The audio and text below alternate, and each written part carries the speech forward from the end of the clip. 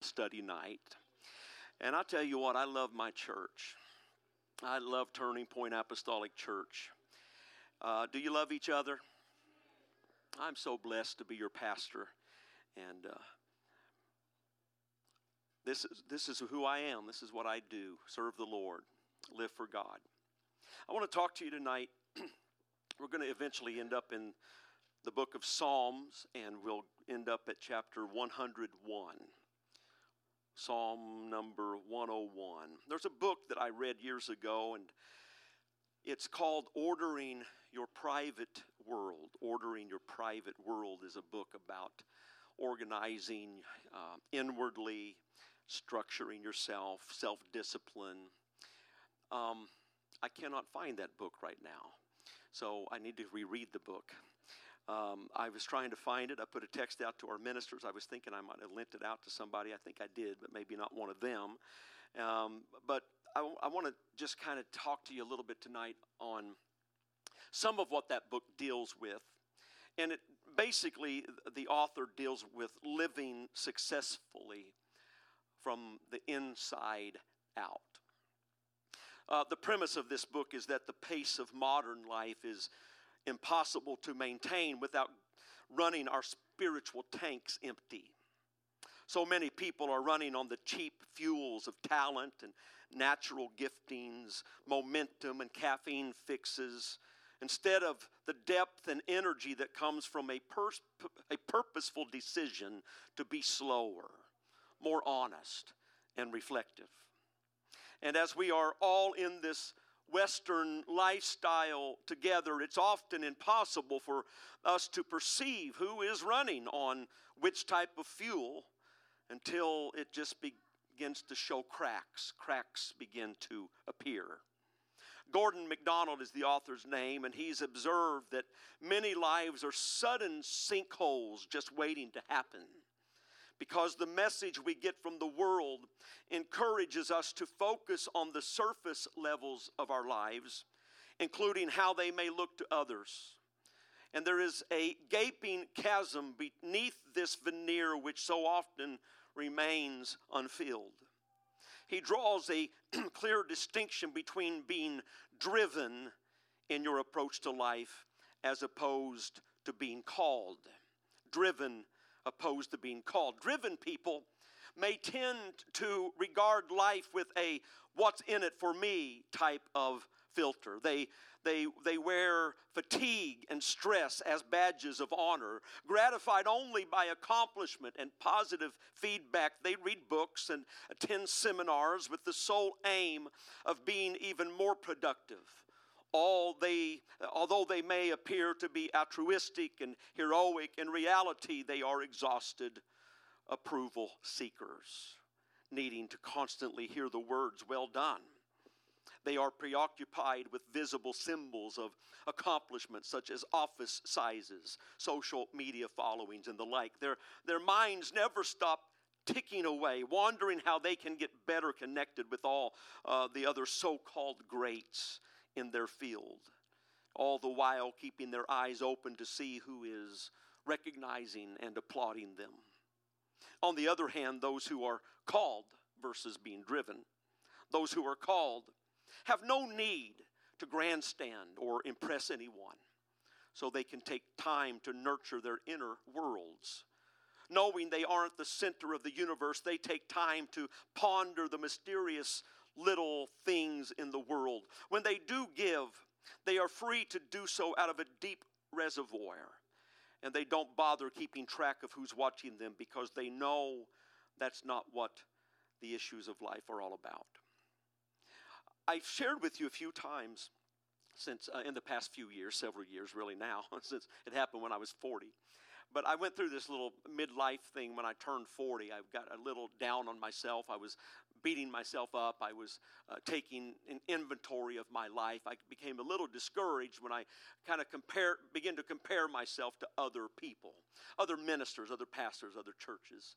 And I was thinking in terms of, I really thought I would be farther than this. I thought I would have done more than this. I don't feel like I'm doing enough for the Lord. And the Lord really showed me something during that time. He took me to the Word. Go figure. He took me to the Word. And he showed me and reminded me in the Word how that on Judgment Day, Jesus refers to two groups of people on Judgment Day, two different accounts, but two different peoples. And one is the group that when the Lord says it's Judgment Day, and he's sorting out the goats from the sheep, I believe it were, and he tells one group, "Depart from me." He says, I was hungry, and you didn't feed me, and I was thirsty, and you didn't give me to drink. And actually, he says to that group, "Depart from me, for I never knew you." And their retort was, "But Lord," and they begin to offer up all these things. They said, "Lord, we've done all of these things in your name." And they begin to list them off. "We've prayed in your name. We've cast out devils in your name. We've done this in your name. We've done miracles in your name. We've done this." All these things. They begin to rattle them off. And his response to their retort was, "I never knew you. I never knew you." And then there's the other group. The other group is the ones who he says, "Enter. Well done." He says to them, he says, I was thirsty and you gave me drink. I was hungry and you fed me. I was naked and you clothed me. I was in prison and you visited me. And this group is just as incredulous as the other group, but their retort was, "But Lord, when did we do these things? When did we clothe you and feed you and give you drink and visit you? We don't remember any of these things." And his response to their retort was, "Inasmuch as you've done it to the least of these, you've done it unto me." So when they visited the person that was the prisoner, didn't look like Jesus, but it was Jesus.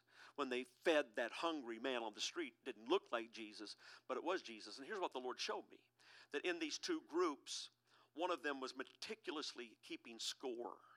They were keeping score of the things they did in the name of Jesus, things they did for Jesus, things they did for the kingdom, things they did for the church. "I've done this for the pastor, and I've done this for the church, and I've done this for so-and-so." And they may not keep it written down, but it's in their minds. It's a list that they're checking off, keeping track, so that on Judgment Day, they said to the Lord, "We've done all of these things, and we know we've done them. We've been keeping score." And the other group was just blown away. "When did we do these things?" they said. And the Lord showed me there's two groups of people that hang around the church and hang around the kingdom. There are those who are serving out of just keeping score. They're just checking off the list. They're just trying to, it's service mentality rather than relationship mentality.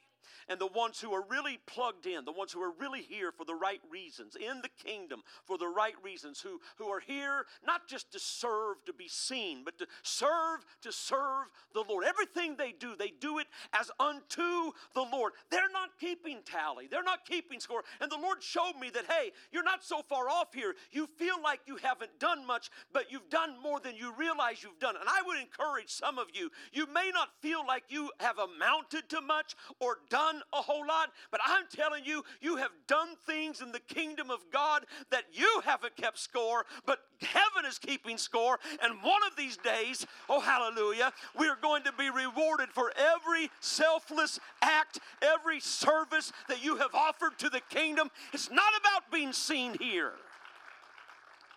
It's about serving the Lord. Can you say amen? Look at Psalms 101, if you would, with me. This is in my reading just recently. I came across this chapter, and the Lord showed me a few things here. And David, this is a Davidic psalm written by David. David's just doing some reflective writing here. He starts out by saying, "I will sing of mercy and judgment unto thee, O Lord, will I sing." He's kind of,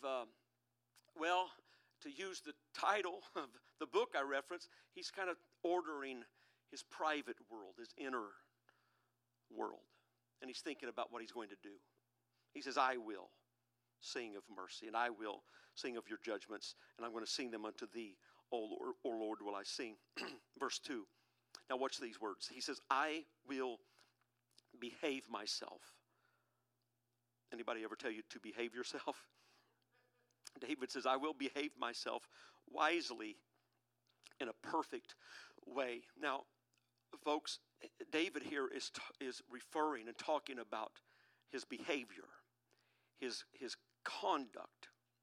He says, I'll behave myself wisely. That word perfect means blameless.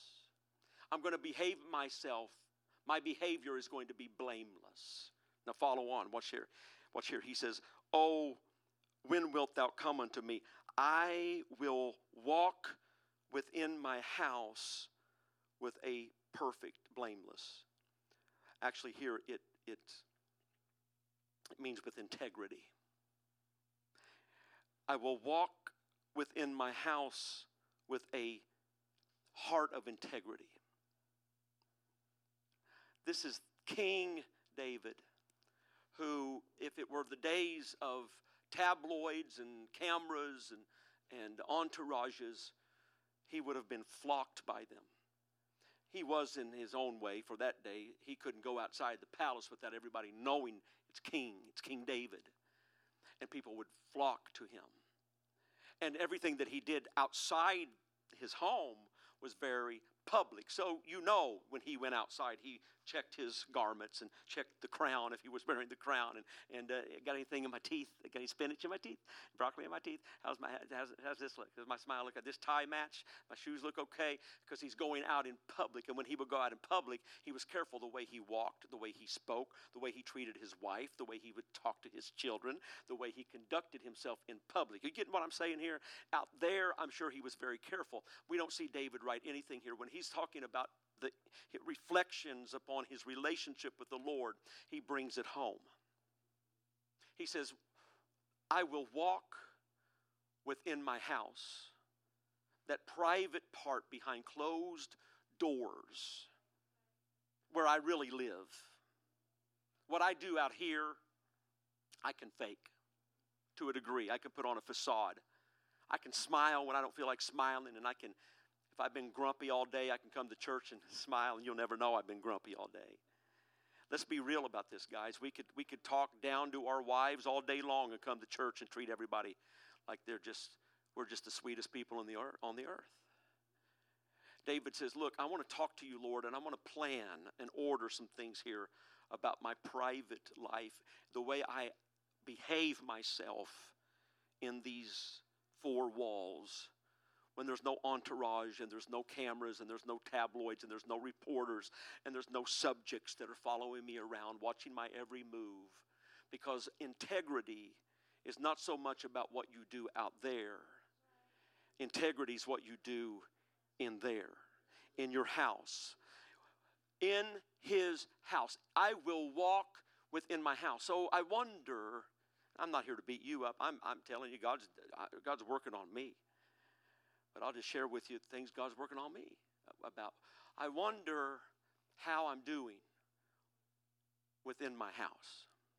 I wonder how I'm doing when I'm not in a pulpit with a microphone, with live stream cameras on me, and 100 or 200 people in the house watching my every move. I wonder how I speak. I can speak eloquently when I have a microphone, and I can be careful, and I can watch my words. But how am I doing? The Lord's been talking to me about, Brother Worley. How am I doing when I'm anonymous driving down the road in my my newer Ram truck that's not bright red and everybody doesn't recognize anymore? I blend in a little better than I used to. You get what I'm saying? When I had the bright red truck, I had to be careful because y'all knew what I was driving, see? And now I can probably beep at you and you may not even know it's me. How am I doing in those settings? God's been working on me about that. God's been working on me about that. I'm not saying he's working on some of you, but maybe he is. Maybe he asked me to share this with you so you'd think about you. How am I doing when nobody nobody whose opinion can really affect me so much? How am I behaving there? It's about behavior. So how am I doing when I'm anonymous driving down the road in my truck? How am I doing when I'm at Kroger and nobody knows I'm a pastor and doesn't even know I'm a Christian? How am I doing? How am I treating that little cashier that's had a bad day and been fighting with her husband all night long and awake because he was drunk and yelling and cussing at her, and she had to find some daycare for the kids and took her all day to do that, and she just barely got to work on time, and there she is punching up numbers so that I can buy some groceries. And how am I doing when that little cashier that has no effect on my life whatsoever, how do I speak to her? How do I speak to that waitress and that waiter at the restaurant?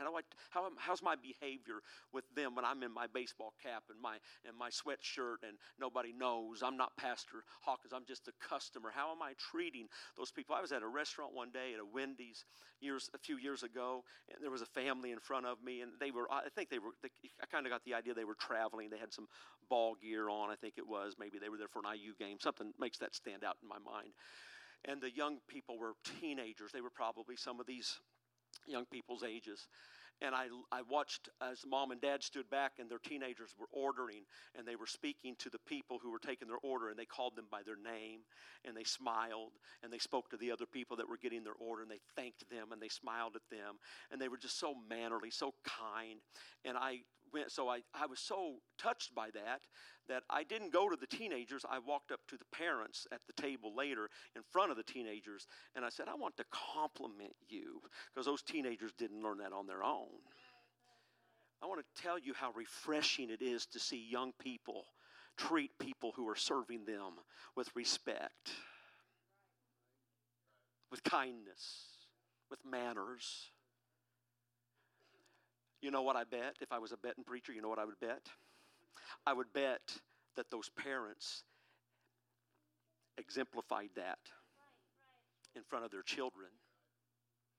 I would almost bet you that when they were driving down the road in the car and it was just mom and dad and the teenagers in the back, they weren't talking down about people and bad about people and people that are there to clean up after us. They're there to serve us. I bet they don't talk like that. I gathered from the demeanor of those young people that they had an example set before them. It happened in the confines of their car. It happens in the confines of their home when they're talking about people, and then it shows when they're talking to people. You get what I'm saying? David says, look, Lord, I'm going to behave myself wisely in a perfect way. I'm going to walk within my house. In my private world, I'm going to walk with a heart of integrity. I'm going to treat my wife well when nobody knows how I'm treating her. I'm going to treat my children well. When I come home at the end of the day and I've had a hard day, I've had a tiresome day, I've had a stressful day, and I don't feel like anybody messing with me. You know, we can go through our whole day sometimes and treat everybody out there just like they're angels sent from heaven, and we come in the door and we just let our guard down and we can just start tearing people down. Our kids are on our nerves, and our wife is on our nerves, and our husband's on our nerves, and God help us how we behave within our house.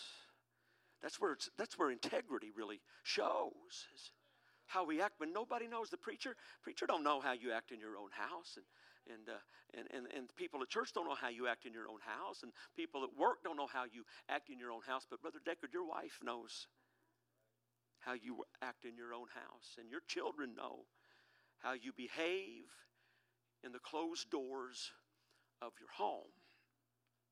Wives, your kids know, your husband knows how we behave in the closed doors of our home. David says, I'm going to behave myself with integrity in the secret places. Let's go on. Everybody's getting uncomfortable there. You don't know how far I'm going to go with that, do you? Well, that's just as far right there. Now so as he's reflecting and making decisions and making declarations as to how he's going to, get this, how he's going to behave himself wisely, these are the things that come out of his mouth. I will set no wicked. That word wicked there means worthless. It's very closely related to Baal worship. So if you think in terms of what the translators call wicked, they're saying those things that detract from God and being true to God. He says, I will not set any of those things. No, not very many, but no wicked thing before mine eyes. Now let me ask you this. You don't have to answer this out loud, but where are we most apt today to set wicked things before our eyes? At church? At church? No. At work? No. In your home? It's when nobody's looking and nobody knows. And wicked things, oh my goodness, there's no shortage of them today. They're all over the place. Wicked things, wickedness, wicked things, negative things, false things, ungodly things, naked things, just wicked, just wicked, just wicked, just wicked. Debauchery on every hand. You don't even have to look for it. You can just accidentally find it. You have to be purposeful to stay away from it. So in David's day, if you think about how different it was in David's day, really, to get a wicked thing, he would have to go bring it and set it before his eyes. And how different that is today, where we don't have to go get it. It's just there. And so today we have to do more than just make a decision not to set it before our eyes. We have to make the decision we're not going to let it come before our eyes. Amen. Folks, you can't watch what other people watch on Netflix. I'm sorry. You're a born-again Christian. You can't watch what the world watches. There's garbage on that stuff. And let me just tell you this. If you were watching something and the Holy Ghost kind of checked you and nudged you and you were wondering, is that the Holy Ghost?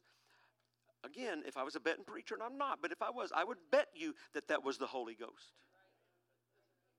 I would bet you the Holy Ghost was saying, you shouldn't watch that. I don't think I've ever had the devil show up and say, you shouldn't watch that. You shouldn't hear that language. You shouldn't see that on the screen. The devil's never showed up to try to help me to get better at anything. Amen? So be careful. Talk about integrity, what you watch in your home. Amen? And by the way, when you watch it and your kids are around, you're teaching them. You don't have to say a word. Whatever you do by example, you're teaching your children. And God help us, this is the way it usually works. If mom and dad watch something with just a few cuss words, the kids are going to watch something with a few more cuss words. And you get 2 or 3 generations down and you wonder why we have kids and young people that can't string a sentence together without. Right? Amen. So, David makes this great decision, declaration. I'm just not going to say anything evil. Not because of who's watching, because I'm in my house. Nobody knows what I'm watching. I'm living before the Lord. One of these days, I'm going to stand before God, and it's not going to be about, I did this in your name and that in your name and this in your name. It's just going to be about, I went about my business doing God's work and watching what I put before my eyes and watching the way I spoke to people and watching and helping people and being mindful of other people's needs. And I'm going to show up on Judgment Day and say, I don't remember doing all that stuff, Lord, but I'm glad you were keeping score. I'm glad you kept record because I was just going about my day. Really, in the course of a day, I don't wake up in the morning and try to plan out ways that I'm going to try to help this person and that person. I'm going to go down here and find somebody that needs. I get up in the morning and say, Lord, here, take me by the hand. We're going to go through the day, and whatever presents itself, you lead me and guide me.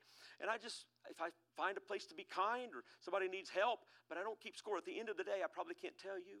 I've had people, you've had this happen, people come to you sometime later and say, you know, that time you did that or you said that or you stopped and prayed for me or you gave me $20. I don't remember that.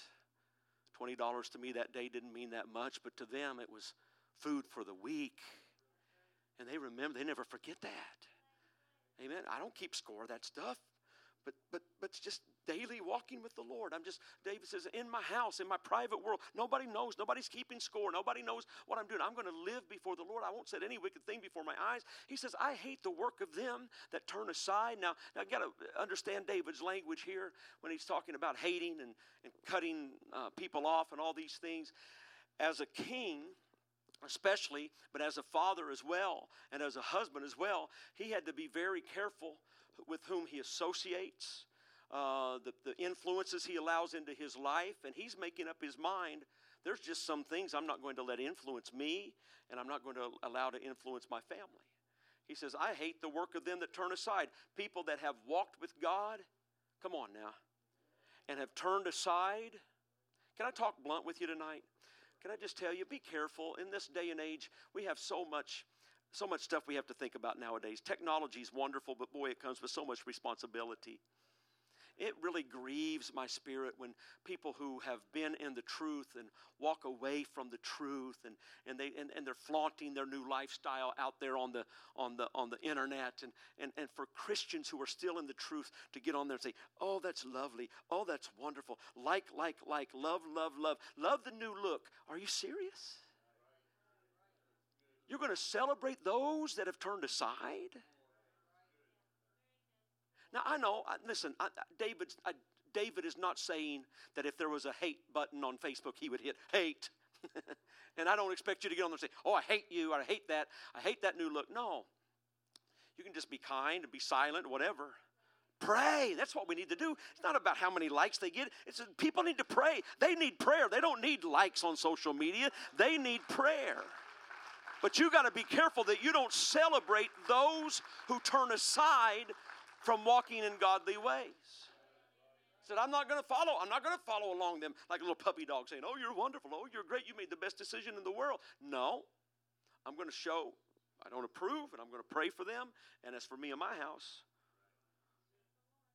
it shall not cleave to me. The things that you don't make up your mind. And this is really what I see David saying here. I'm making up my mind. I'm making a decision that I'm not following those people. I'm not celebrating those people. I'm not going to support those people. Because if I do, it might cleave to me. Now listen, folks, I'm not a psychologist. But I do believe that there's something to all this stuff we do on social media, this click and like, click.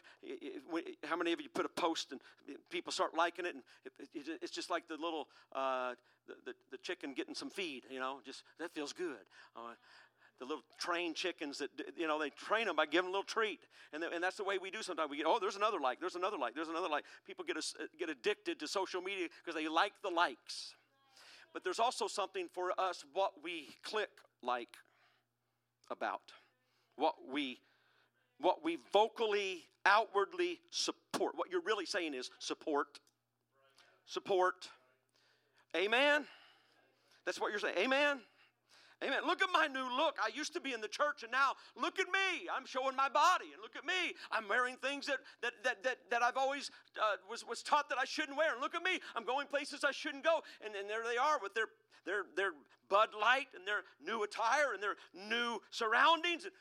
You're going to amen that? Am I preaching okay? You cannot like this stuff until very long it starts cleaving. It'll get in your spirit. Now, I'm not telling you to detest these people. By no means. We love them. We pray for them. But you be careful what you're showing support for. That's confusing, by the way, to other people that are still serving the Lord. Can you imagine your pastor getting on Facebook and liking all ungodly pictures and people that are backslidden? What would that would do to you? Thinking, man, I'm trying to do what you're teaching from the pulpit. Yeah. Amen.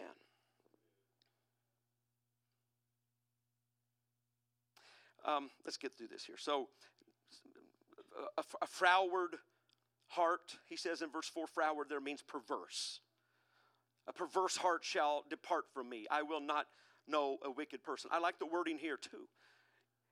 He doesn't use the term shall not cleave to me. He says it shall depart from me. In other words, if I'm left to my own nature, my heart can be very quickly become perverse. And he says that perversion that's in my nature, I'm getting it out of here.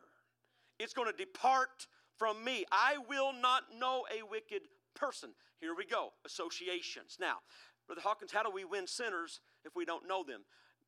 That he's not talking here about having a connection or a friendship. He's talking about fellowship here. Know means relationship. I'm not going to enter into relationship with a wicked person. By the way, young people, hear me. It's been a while since I've beat on this drum a little bit, but you need to know this. The Bible says you need to be careful when you start thinking of people that you're going to date and like and all that kind of stuff. They got to be in the church. That's just Bible, and that's from your pastor. They must be in the church. Don't you get messed up with people that aren't serving God. That'll take you down the wrong path. And don't you fall into that trick, that mindset, well, I'll get them in the church. No, you wait till they get in the church. Because more likely than not, they're going to pull you back rather than you pull them up. So be careful with that stuff now. He says, I'm not going to know. I'm not going to enter into a relationship with people that aren't serving God, that aren't walking with the Lord. Just won't do it. I'm not doing it. Whoso privately slandereth his neighbor, him will I cut off. So here, here you're going to defriend some people, unfriend some people. You're going to clean out your friends list here. Because David says, okay, I'm not slandering people. I'm not gossiping about people, but the people I'm running with do. I just eat popcorn and listen to all the good stuff. You're just as wrong as they are. By allowing yourself to be involved in that circle, it's just like hitting the like button. When you don't scoot your chair back and stand up and excuse yourself, you're just hitting the like button. You may not say a word, but your actions say it all. Tell me more, tell me more, tell me more, tell me more. And he says the people that slander neighbors, the people that talk bad about people, the people that gossip, the people that are tearing down one another. Listen, folks, we do not need to avail ourselves of people who slander and tear down. There's too much junk in this world for us to lend our ear to that stuff. Navigate away from that stuff. People that are negative and always complaining and all they can do is tear people apart in the church. Stay away from those people. Maybe you get stuck with them at the restaurant one time, but as soon as you finish that meal, get up and leave and don't go back to the Mexican restaurant with them until they pray through. Come on now.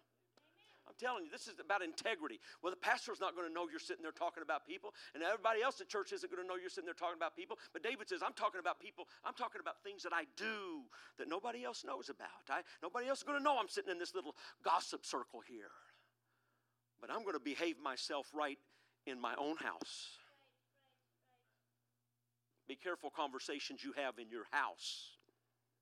Be careful conversations you have at Cracker Barrel tables about people in the church and leadership in the church and other churches and other leaders. And I just think you ought to know. I think I told you all recently that the Lord kind of dealt with me about just running my mouth about something that I just thought the people that I was talking to, my mind said, well, they just need to know this. And as soon as I left that conversation, the Lord said, what are you doing talking about junk that's in the past? I've already covered that.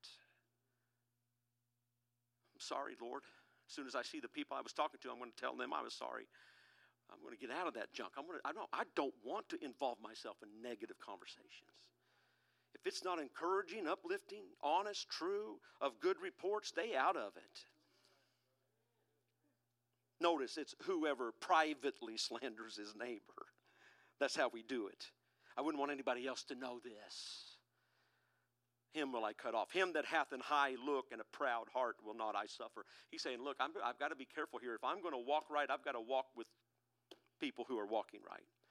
Mine ears shall be upon the faithful of the land, that they may dwell with me. He that walketh in a perfect way, he shall serve me. In other words, I'm only going to allow people to minister to me who are of the like mind. They're men and women of integrity. Those that serve.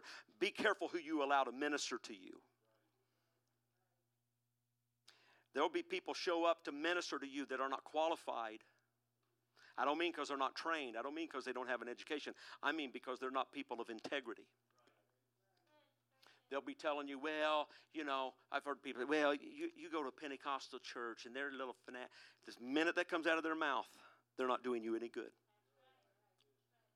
So be careful who you allow to minister to you. People who are hurt and offended, they're not going to help you heal from being hurt and offended.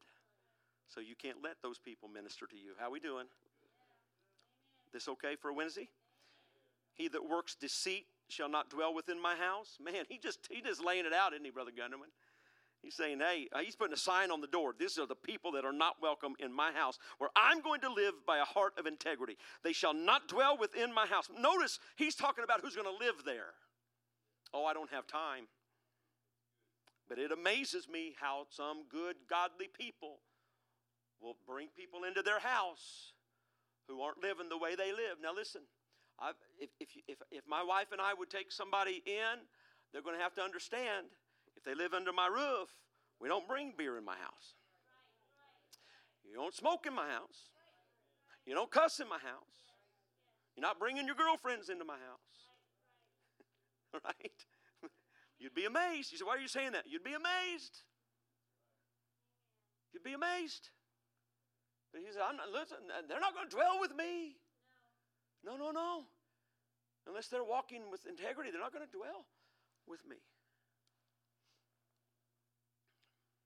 Oh, by the way, and if you're in my house, you need to know this before you move in.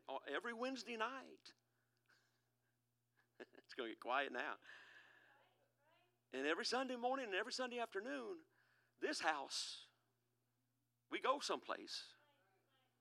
And you're not going to be in there snoring in my guest room at 10 o'clock on Sunday morning when I'm in the pulpit preaching my heart out. You're going to be out there at least acting like you're glad to be there. If you're eating my groceries and soaking up my heat and my air, come on now. That's just the way I feel about it. Maybe I'm just old school, but this is who we are. My house. All right. So I'm having fun, whether y'all are or not. I'm having fun. This is good scripture. It's helping me. If it's not helping anybody else, it's helping me. He that telleth lies shall not tarry in my sight. Not even going to tolerate them. I will early destroy all the wicked of the land, that I may cut off all the wicked doers from the city of the Lord. He says, I'm just going to clean house. I love it. I like you, David. I like you. Okay, so when I was, my first job that I ever held was, I detasseled corn for 2 weeks one time. I decided I didn't want to do that for a living. But my first job I ever had was in the restaurant industry, and I got a job. I was 16 maybe, in Linton, Indiana, at the Long John Silver's. And I worked there for a little while. Actually, I worked at Long John Silver's for a few years, but I worked in that one for a little while before I moved to Bloomington. So one night, I don't know how long I'd been working there, but I worked there long enough to know that the owner of the franchise of Long John Silver's that I worked for, he owned about 80 Long John Silver's and a bunch of Wendy's. He was a big restaurateur, and his name was Bob Ruckriegel. I think he's passed away now. But he and his business partner owned several restaurants. And I'd heard the name, it's on our checks. I always heard about Bob Ruckriegel. Bob Ruckriegel. He's the owner, Bob Ruckriegel. This came down from Bob Ruckriegel. So I never met him.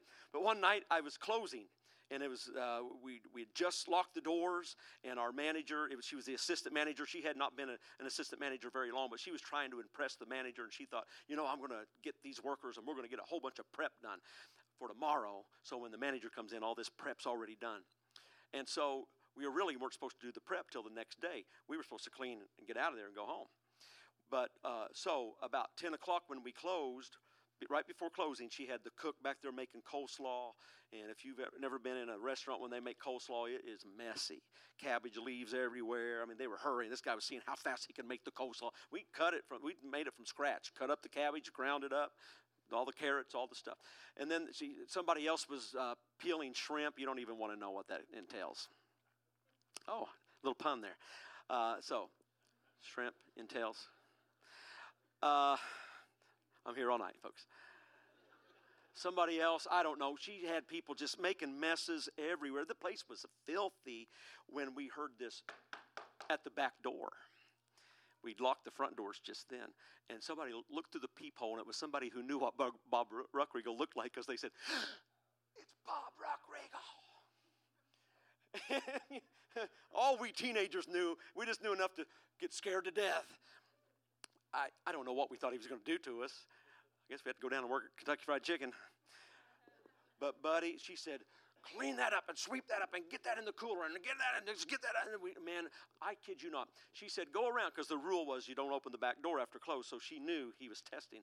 She said, go around to the front door. So we had about 35 seconds from the back door to the front door till she had to go up there and had her keys out no big deal, but we were back there, we were just cleaning and throwing stuff and slamming stuff, and by the time he walked in, you'd never known that 35 seconds earlier it was a pit and a half. Everything was nice and order, and we're all sitting there wiping a little sweat, just no big deal. Now, I think we pulled it off. I don't remember. He didn't get mad or anything. I don't think he poked his head in the cooler or anything. He just walking through. I don't even know why he showed up at Linton at 10:30. But there he was. He had a helicopter. I remember that. He could just fly around and land. He liked to surprise people. So I learned, one of the things I learned in the restaurant industry was, in fact, Sister Honeycutt, your dad was my manager when I came to Bloomington and worked here. He was the manager of the Long John Silver's here, and then he became a district manager. It seemed like I worked with him, for him in some capacity for a long time. But he was very, very, did you ever work for your dad? Yeah. Cleanliness,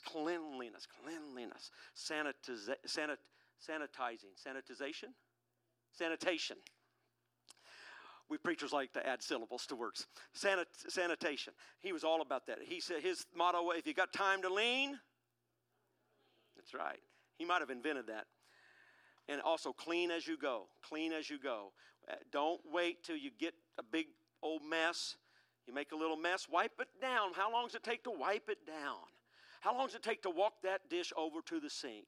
How long does it take? It's going to take you a whole lot longer, and it just looks sloppy. And I tell you what, I had the reputation, after working with them for a while, I had the reputation of being the cleanest cook Long John Silver's ever employed. You go ask anybody that worked, they still know. You say Ron Hawkins, that's the cleanest cook that ever worked at Long John Silver's. It was instilled in me. I mean, I would put some fish in the vat, real messy job, immediately grab the towel, wipe it up, scrape it down, look like nobody had even been in the kitchen, because I had that instilled in me, clean as you go. I contrast that with that whole method of just getting everything slopped around, the coleslaw, the shrimp tails and shrimp tails. That slings all over the place when you put them through the slicer and peel them, all that stuff. And I think about that night Bob Bruckriegel showed up to that little Long John Silver's in Linton, Indiana, and I think about sometimes how we live our lives. Just kind of, as long as Bob Bruckriegel's not around, as long as the pastor's not around, as long as Brother Worthen's not there, as long as nobody from church is around. But how do you act if Jesus shows up at your back door one night? Or I've already told you my pastoral stories where I walk up to people's car and they hide their cigarette. Not you folks, but people that maybe just acquainted with the church. Cigarette, smoke coming from under the seat, flames coming out of their car. And people walking like this and hiding it down here. Like I have no idea what you're drinking down there. So who cares? I'm not the judge. Don't live your life based on what I might know, somebody at church might know. David said, Lord, within my house, I want to live with integrity before you. I don't have to run around cleaning up stuff and worrying about who's going to see, and who might see what I've been watching on Netflix, and who might see what I've been looking at on the internet, and who might see what I've got in my library, and who might see what's in my card, who might see where I've been talking to, and who might repeat what I've said. And somebody, don't live your life that way. Clean as you go. Just keep it right with God. Get up in the morning, start your day off with Jesus. Lord, I'm human. I might mess up today, but God help me. I want to do better than I did yesterday. And I want to be a witness. I want to be about your business, Lord. He'll help you. He really will. God, nobody's watching, and it's not about that. I'm just going to live before you. I want to live with integrity before you. He'll help you with that. And I'm telling you, you want to have family revival? Look around and clean up. Just clean up. Just, Lord, what is it in my life? I have to do, and listen, I'm telling you, when I tell you the Lord deals with me about stuff, it's not that he just comes down with a fist. It's, I ask the Lord every day, God, is there anything in my heart? Is there anything in my life? And he'll show me things. He shows me things because I don't want to displease him. I'm telling you, the stuff he shows me, most of you would never know that I need to fix. You don't know. It's not stuff that I do up here. And here's this stuff that in my personal life. And he'll help you. Let's stand together. I want to be closer to the Lord, so that Brother Axum used to say, he'd say, I want. When he prayed, I heard him pray this many times. Lord, I want to be able to meet you in peace. He was in his 70s when I first heard him pray that. He lived to be in his 90s. But when you get in your 70s and your 80s and your 90s, you start thinking about, I'm going to be meeting the Lord. It's not going to be very long. And God, I want to meet you in peace. That prayer got down in my heart. I thought, Lord, if I die today, I'm going to meet you in peace. I don't want to do those roller coaster prayers. You know what I'm talking about, when you get on the roller coaster and it clicks down and you start thinking, Lord, if I've done anything in my God, forgive me right now. I don't want to live my life that way. Pray roller coaster prayers every day of my life. Lord, if there's anything in my heart right now, Lord, before I go over that hill right now, Lord, just forgive me. Don't act like you don't know what I'm talking about. Getting on an airplane. You're not singing zippity-doo. All you're saying, oh, Lord, God, if there's anything in my heart right now, Lord. You hit some turbulence and you start repenting real loud. Don't live your life that way. I'm good with the Lord. I want to be good with the Lord. Amen. We're good. Lord, now you and I'm going to try to keep it right with you. If I keep it right with him, I'll keep it right with you. Amen. Because I can't love the Lord and hate my neighbor. So if I'm right with God, I'm going to be right with you. What we do a lot, we try to make sure we're okay with everybody on face value. They're not mad at me. They're impressed with me. Listen, it's about God. And when you're right with God, David had this. He knew, and Lord, if I order my steps right, if I do right in my own house, then I'll be okay when I get out of my house. I can't treat Brother Bunch badly. I can't slander him. I can't talk badly about him. I can't gossip about him if I've been talking to Jesus this morning in my own house. Amen. Lord, help us as your people, as your bride, as your church. Help us in these last days, God, when this harvest is so white and ready to be harvested. God, help us to be about your business. Lord, help us to be sincere, to have pure hearts, to have righteous lives and hearts before you, not to be worried about impressing people, Lord, but to be concerned with having a relationship with you, drawing close to you. I pray you'll help us with this. For Lord, I know that if we are right with you, we're going to be right with one another, and we're going to win this world. In the name of Jesus, I pray this prayer for your people. And we give you the praise and the glory. And everybody said amen. Amen. God bless you. We love you. And you're dismissed in Jesus' name. Sunday morning, 10 o'clock. Next service.